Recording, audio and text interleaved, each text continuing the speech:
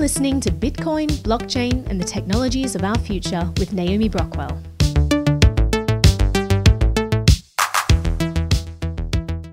Welcome, everyone. It's the Crypto Lark, and I'm joined today by Naomi Brockwell. How's it going? It's going pretty well over here. We got so much to talk about, and there's been so much happening in the news recently. And one of the things that we've been seeing a real trend towards is more and more kind of institutional players starting to get into crypto. I mean, we had E-Trade, who was rumored to be doing something. We had Ameritrade last week, who was kind of caught with, experimenting with paper trading for Bitcoin and Litecoin and all this stuff. And then we have Bakkt, and then we have Fidelity, and on and on and on and on it goes. Futures contracts. I mean, there was a day when the CME did more in volume in futures contracts than the biggest spot price exchange, which was Binance, did on the day by about $100 million. So my question to you is, do you think that Bitcoin is very quickly becoming too institutionalized? I think that's a great question. I think you have to, what does institutionalized mean? Does that create barriers to other usage? There are a lot of things that come along with something becoming more institutionalized. And I think that a lot of people had their eyes on traditional finance. Some people were thinking, this is going to be great because this will bring more liquidity in. This will bring a lot of money. This is going to be what makes it go to the moon. And that was kind of half the people. And then the other half was saying, this has nothing to do with traditional finance. This was created to get away from traditional finance. We don't want what happened there to happen in crypto. Let's try and stay away from this. And there are pros and cons to traditional finance getting involved. What's happening in America is lobbyists really rule everything, right? And they have a lot of control over what happens in terms of regulation. And so if you have people who are crypto friendly fighting on crypto's behalf, that could possibly be a good thing because politicians don't really like crypto. There's no reason for them to. Either the banks, it's a threat to them, or they're involved with it. If they're involved, they're more likely to try to, find things that are crypto friendly. But then you have the regulatory capture side of things where the big financial institutions try to implement rules that create barriers to entry for the smaller companies. That's what I'm most afraid of. I'm most afraid of the regulatory capture that happens when you have something like Fidelity coming in or JP Morgan coming in and saying, hey, government, we need these rules. We need, to institute third-party rules where, normal people can't have custody of their assets. You need these third parties like us to hold it to protect people because we're licensed, we're regulated, that big R word, that magic word, regulated, and that means we have to protect everyone. Unsophisticated investors. Exactly. And so that's what I'm most worried about. And I think that's a huge threat to crypto, actually. And I don't see it as a plus at all. So although there may be some good things on the periphery, if there are players trying to make the world a more crypto-friendly place, that could be good. But I'm not sure that it's going to be to the advantage of all the players. I think it's just going to be to the big institutions who can afford the compliance costs, who can, afford to hire 1 trillion lawyers to navigate this crazy complex regulatory environment. So, at the end of the day, I think that crypto is created in such a way that it can circumvent a lot of this stuff. So crypto will always be useful in that way. It can't be censored, it can't be controlled, but the government can do a real good job at trying. So we'll always have the option, but I do worry that we're looking at the world kind of evolving where it's just going to be really gummed up and it's not going to be this mainstream freedom tool that we probably want it to be. I think that people like fringe cases will use that. They'll probably use privacy coins and things for that, or privacy second layer functions on top of Bitcoin, things like that. And that's really where we're at. We're going to have this very institutionalized sector using cryptocurrency, and that's obviously the future. Obviously, money and security, everything is going to become digital, and they're going to be using blockchain tech to do it. But then I think that there is definitely a space for continued fringe use, but that may be all people use it for. That may be the only demographic that uses it. People who are concerned about freedom, who are concerned about freedom of speech, who have financial autonomy, financial privacy.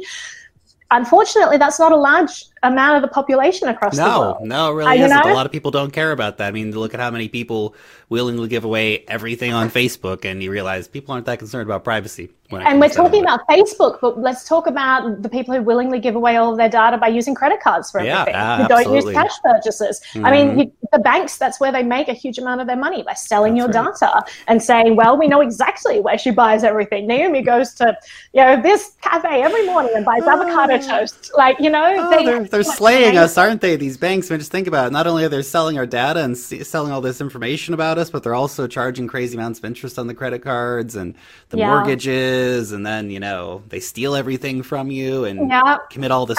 And that's not enough. They have to then go and commit a whole giant pile of crime on top of that, Absolutely. doing, money laundering for Al Qaeda and stuff like this. And wow, the then you've crazy also got stuff. The Fed, just coming into cahoots with them as well, that are creating all this stuff on top of it. So the Fed's setting interest rates so low. So there's not even a perk of really keeping your money in a bank account, because it's not like you're earning interest on it anymore, because the interest rates are just set so low. So, I just don't see the benefit of going through that system. At the moment, like when you're talking about online purchases, it made sense to use a credit card. But now if you have cryptocurrency, that may be a better option for people, so your data isn't tracked. Yeah. When I can, I do, without a doubt. And, unfortunately, not enough places accept it yet, but it's important to support the people who do. I really believe in that. If you have a local business or even an online business that you're friendly with or you use on a semi-regular basis, whatever it might be, pay in crypto if you can. I know for a lot of people that's a hard thing because the pizza problem and all this stuff. Like, guys, you can't be afraid to, spend a couple bucks once in a while. I want to come back a little bit to this institutional idea. And I actually was thinking while you were talking, it's almost a bit of a Trojan horse inviting all these institutions in. This is something I've always thought about Wall Street in general, is that they are not our friends. No. Nothing they do is friendly towards anyone who is not them. And even then they hate each other and always are trying to, cloak and dagger each other all the time. Right. And I think you brought up a really good point about, whether it's going to be Fidelity or someone else, but them actually kind of starting to push towards this regulatory conformity. Well, Bitcoin's only for sophisticated, accredited investors. And so all exchanges now have to enforce this accredited investor thing. And that would cut out players like Coinbase, which have spent a lot of time and energy bringing crypto to the masses. Whereas Fidelity, they're all about their big clients, right? And you look at the other guys, Bakkt's not going to be for regular people.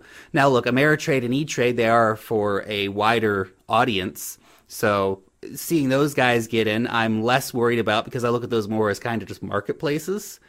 And it's just another form of an exchange in the same way we saw like Robinhood come in. You can trade stocks or you can trade Bitcoin and Ethereum or Litecoin, whatever it's going to be.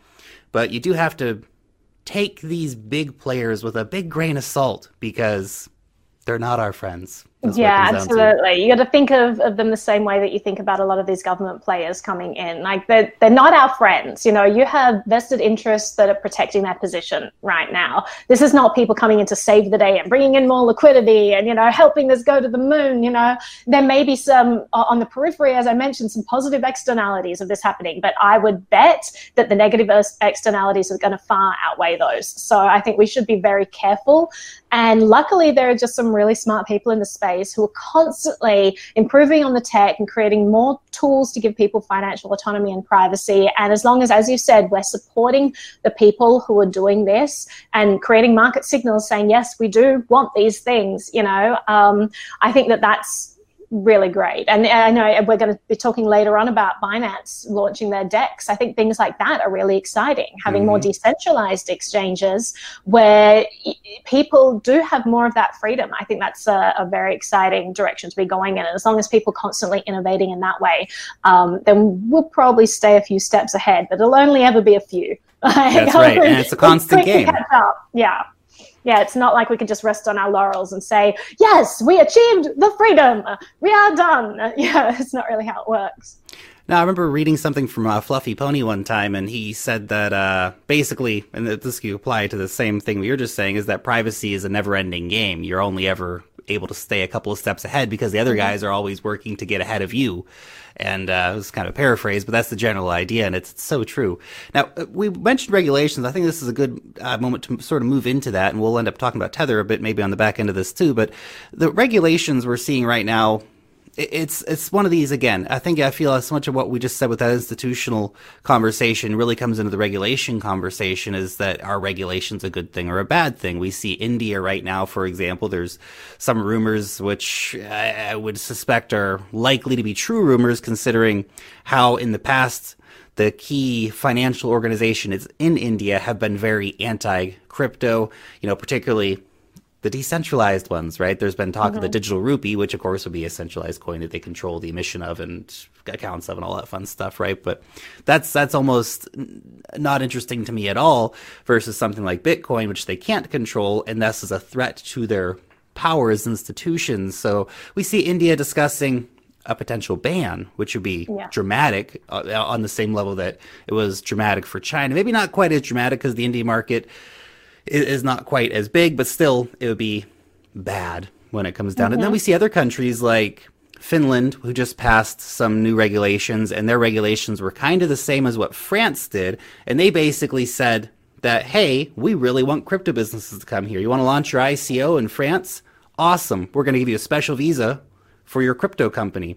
Or you want to have an exchange here in France? Great. All you have to do is register with us, and we're going to ensure that you have access to the banking infrastructure as part of that deal. So, I mean, that feels like really positive regulation. So what are your thoughts on this? I mean, obviously, regulation and compliance are these kind of dirty words in my mind, but at the same time, like, that kind of regulation doesn't seem bad. Well, I mean, when you say, like, well, that's positive regulation, it's like, yeah, because they're giving you the permission to do the things that you should already be able to do. Like, it's amazing how happy we get when it's like, oh my God, the government did a reasonable thing. This is fantastic. What great regulation. And it's like, just so rare. Well, it's amazing how we've just normalized a situation where nothing is allowed unless we've been given explicit permission. The idea that when Jay Clayton was saying, well, how do we know what's a security and what's not? You guys won't give us clear guidance. And his response was, you should just presume that everything is a security if you're not sure. And it's like, well, of course, every government body wants to think like that. They all want to say, just presume that you're in our jurisdiction if you're unsure. It's just kind of this crazy situation we're in. But as you said, I mean, there are definitely places around the world that are more crypto friendly, and they're recognizing that if they open their doors, then this is a giant industry that really it's burgeoning at the moment. We're just seeing it start to blossom and starting to see the potential of this industry, the incredible number of jobs that have been created, the incredible amount of wealth that's been created. It's quite incredible. So I really like the idea of different countries recognizing that and not self-sabotaging, which I see places like New York doing, where they institute the bit license, everyone leaves because it's just not good for crypto businesses. It's terrible. How many have they issued now? Like 18-bit licenses over 5-6 years. Like it's incredible how few businesses are in New York. Whereas on the other side of things, you've got Bermuda and Malta and Gibraltar, and you said that Finland's looking at some interesting things, and France is doing some interesting things. I mean, I think that America really, if they're worried about losing their stronghold in the global economy as being like, numero uno, then I think that they're going about it the wrong way. They're going about it by saying, well, we're going to stop it and kill it because crypto might kill us, and so let's just stop it in its tracks, instead of saying this is this inevitable thing everyone's going to be going on, and unless we open the doors, other people are going to open the doors. So they're really just letting other people come in and take that mantle right now. And it's interesting too, of course, because the United States is this big regulatory mess where you have one guy who's trying to say what everyone should do, and then you have 50 different guys who are the states in that situation all saying, no, we're going to do something kind of different sometimes. And so we have seen that happen in the U.S. where, New York has been quite draconian in its approach. And then we have like Wyoming, which is saying like, kick the doors wide open. Let's get all the crypto businesses in here. We're going to do everything we can to invite those businesses in. And there's some others that are kind of following suit. I know Colorado either has passed or is in the process of looking at some very crypto kind of friendly regulations. So, those are positive things. I guess we'll see what comes out of that. But I definitely agree with that. Unless the U.S. kind of really, makes some effort to continue to be that leader, technology-wise, we are going to see these businesses simply go to France and stay in France, go to Malta and stay in Malta, go to Russia and stay in Russia. Russia's doing a lot in terms of regulation as well. And they, of course, in terms of Eastern Europe, they have a massive developer scene over there that will be inviting in these projects, and especially if they can get, again, regulatory approval. And it's so funny. It's like you say, it's why do we have to ask permission for these things? But the reality is that, and it's a sucky reality, but the reality is that so long as we continue to go out and, vote for governments and pay our tax money and all this stuff, those people are going to be there and they're going to want, respect my authority kind of stuff, right? And it's better for them to come in and say, we're really welcoming of this. We really want this to happen. We want to encourage this in whatever way we can as a government, versus like cracking down on it, especially not in the way that we're seeing being proposed in India, and especially not the way that we've seen in China, which is crazy. And of course, the funny thing about China is that they weren't able to stop it. That this thriving black market now exists in China, where Chinese Bitcoiners are paying a premium so they can get their Bitcoin. Which is absolutely crazy. Yeah, I mean, that's what's exciting about cryptocurrency. That's what people have been saying from the beginning, because it's not a matter of saying, oh, will the government allow this, will they not allow this? This is something that exists regardless of what governments say, and I think that is the primary power of cryptocurrency, of Bitcoin. We haven't had that before. We've had so many different types of competing currencies in existence. We've had all kinds of digital currencies. We've had things that can do the things that Bitcoin can do, and they're great, and they've just been shut down. They just haven't worked, or they haven't gotten the network effect to be able to keep going, because people are like, well, the government's got to shut this down. I don't want to buy into something that they're just going to make illegal. Suddenly we have something that can't be shut down. And I think that that's the primary power of this. And I mean, this may only ever just apply to a fringe sector of society who are interested in that stuff, but that's still substantial. We saw that Bitcoin works as a currency when it was basically just being used on Silk Road. It worked. People recognized that this had value. They recognized that if they accepted this currency, they could then sell it later because there was enough market demand for it. That's all you need for this to be functional and to be useful for people. And we've already proven that, over and over again. So it doesn't matter to me what governments say at the end of the day. If China says, oh, we ban this, if India says, oh, we ban this, because first of all, I mean, there are competing jurisdictions all over the world. So as long as it's allowed in one country in the world, then this is going to be fine. And even if it's not allowed in any country, let's say they all band together, and I know this is something that Japan is looking at the moment, they all band together and say, let's create this global decision. We'll all get on the same page and we'll treat cryptocurrency exactly the same way, so there are no loopholes. Let's say by some crazy miracle that happens and Russia decides to agree with America and China, and all the countries are just like, oh, we are all on the same page. Cuba's like, I agree with you in the United States. And by some miracle that happens, it doesn't need government permission in order to operate. There are so many ways that this can continue to operate. Like, governments can slow it down. They can, put probes on IP addresses and monitor usage and track things down. But there are so many different ways that people are coming up with alternative internet systems and all of these different ways that this could still continue to thrive. So we have not seen, we've only just seen the beginning of cryptocurrency and what power this could give to people. Yeah, absolutely. And governments aren't going to be able to stop it. And that's kind of the funny thing, is that you brought up a good point. We are having, we're reimagining the way the internet works, which is a fundamental shift in everything that we've understood about the internet up until this point. And if you go back to when the internet was started, and the people who started the internet, they never wanted it to end up like this necessarily, with all these walled gardens stealing all your data. It's big government's biggest gift ever, the current internet. Oh my gosh, government couldn't get away with it by passing these things, and so they just go through this private companies where, like, of my own volition, please have all of this information about myself, and the government says thank you. So I mean, we've really done this to ourselves and haven't quite realized the effect that this is going to have in terms of monitoring people, tracking them, curtailing their decisions, and all of that. I think it's something really important that people need to be more cognizant of. And if you look at these giant private companies, I mean, yes, they're private companies, but the level of interoperability, of closeness between these private companies and government organizations is scary on a lot of levels. I think is Facebook on the Atlantic Council, which is like funded by the CIA and the Gulf monarchies and stuff like this. And it's it's some scary stuff when you start to see how in bed with each other they are.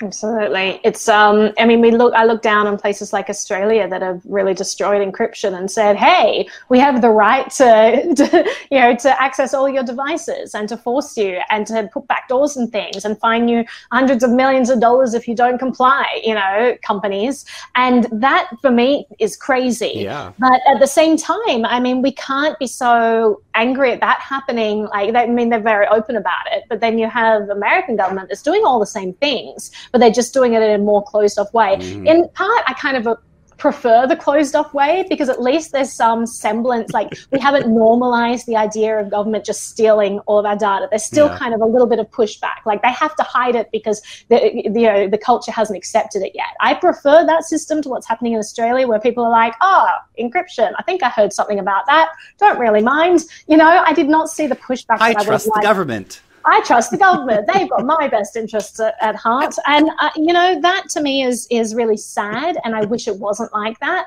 And I wonder if people will wake up too late realizing, what they've done. So as long as there's somewhere in the world that still respects these freedoms and can push back against the bullying. I mean, we've seen Ecuador crumble. Before, there was sort of this bastion of we're not going to be bullied by the American government. We're going to stand up. And Julian Assange could seek refuge in the middle of Britain, in the middle of London. He could seek refuge. And that was amazing. Then you have this new regime that's like, we don't mind being bullied by the US. Also, thank you, IMF, for that $1 billion loan that you've just given us in exchange for Julian Assange. That didn't influence our decision at all. Not at all. So there is, it's a sad state of affairs when you don't have people standing up for what's right. But then again, America is incredibly powerful. And it makes sense that people are buckling under the pressure because it's scary. It's scary. Absolutely. And I saw something recently, and it's interesting about the ability of cryptocurrencies to actually provide an international level playing field for actors, because I saw recently that the United States is revoking sanction waivers to South Korea, Turkey, Japan, China, and India. Now, China and India don't really care because they're big enough economies. They don't necessarily, especially China, isn't going to be bullied like that by the U.S. But we have to keep it real that South Korea, Turkey, and Japan are much more susceptible to those levers of power. And basically, the U.S. is telling Japan that it's no longer allowed to buy oil from Iran, or that it'll be facing sanctions itself from the U.S. I mean, that's a broken international financial system when you have these countries doing this. And look, I mean, people can fall on all sides of the coin here in terms of the political situation, and there's been a lot of misinformation about that. But my baseline on all these things always comes back to what's providing the most freedom, right? And that's actually decentralization. And all the trouble that decentralization can bring with it, people are going to do bad things, but people are going to do mostly good things. Absolutely. When we give them the freedom to do this. And every time we let governments do these kind of things, we're saying, just take away a little bit more of my freedom, a little more of my freedom every single time.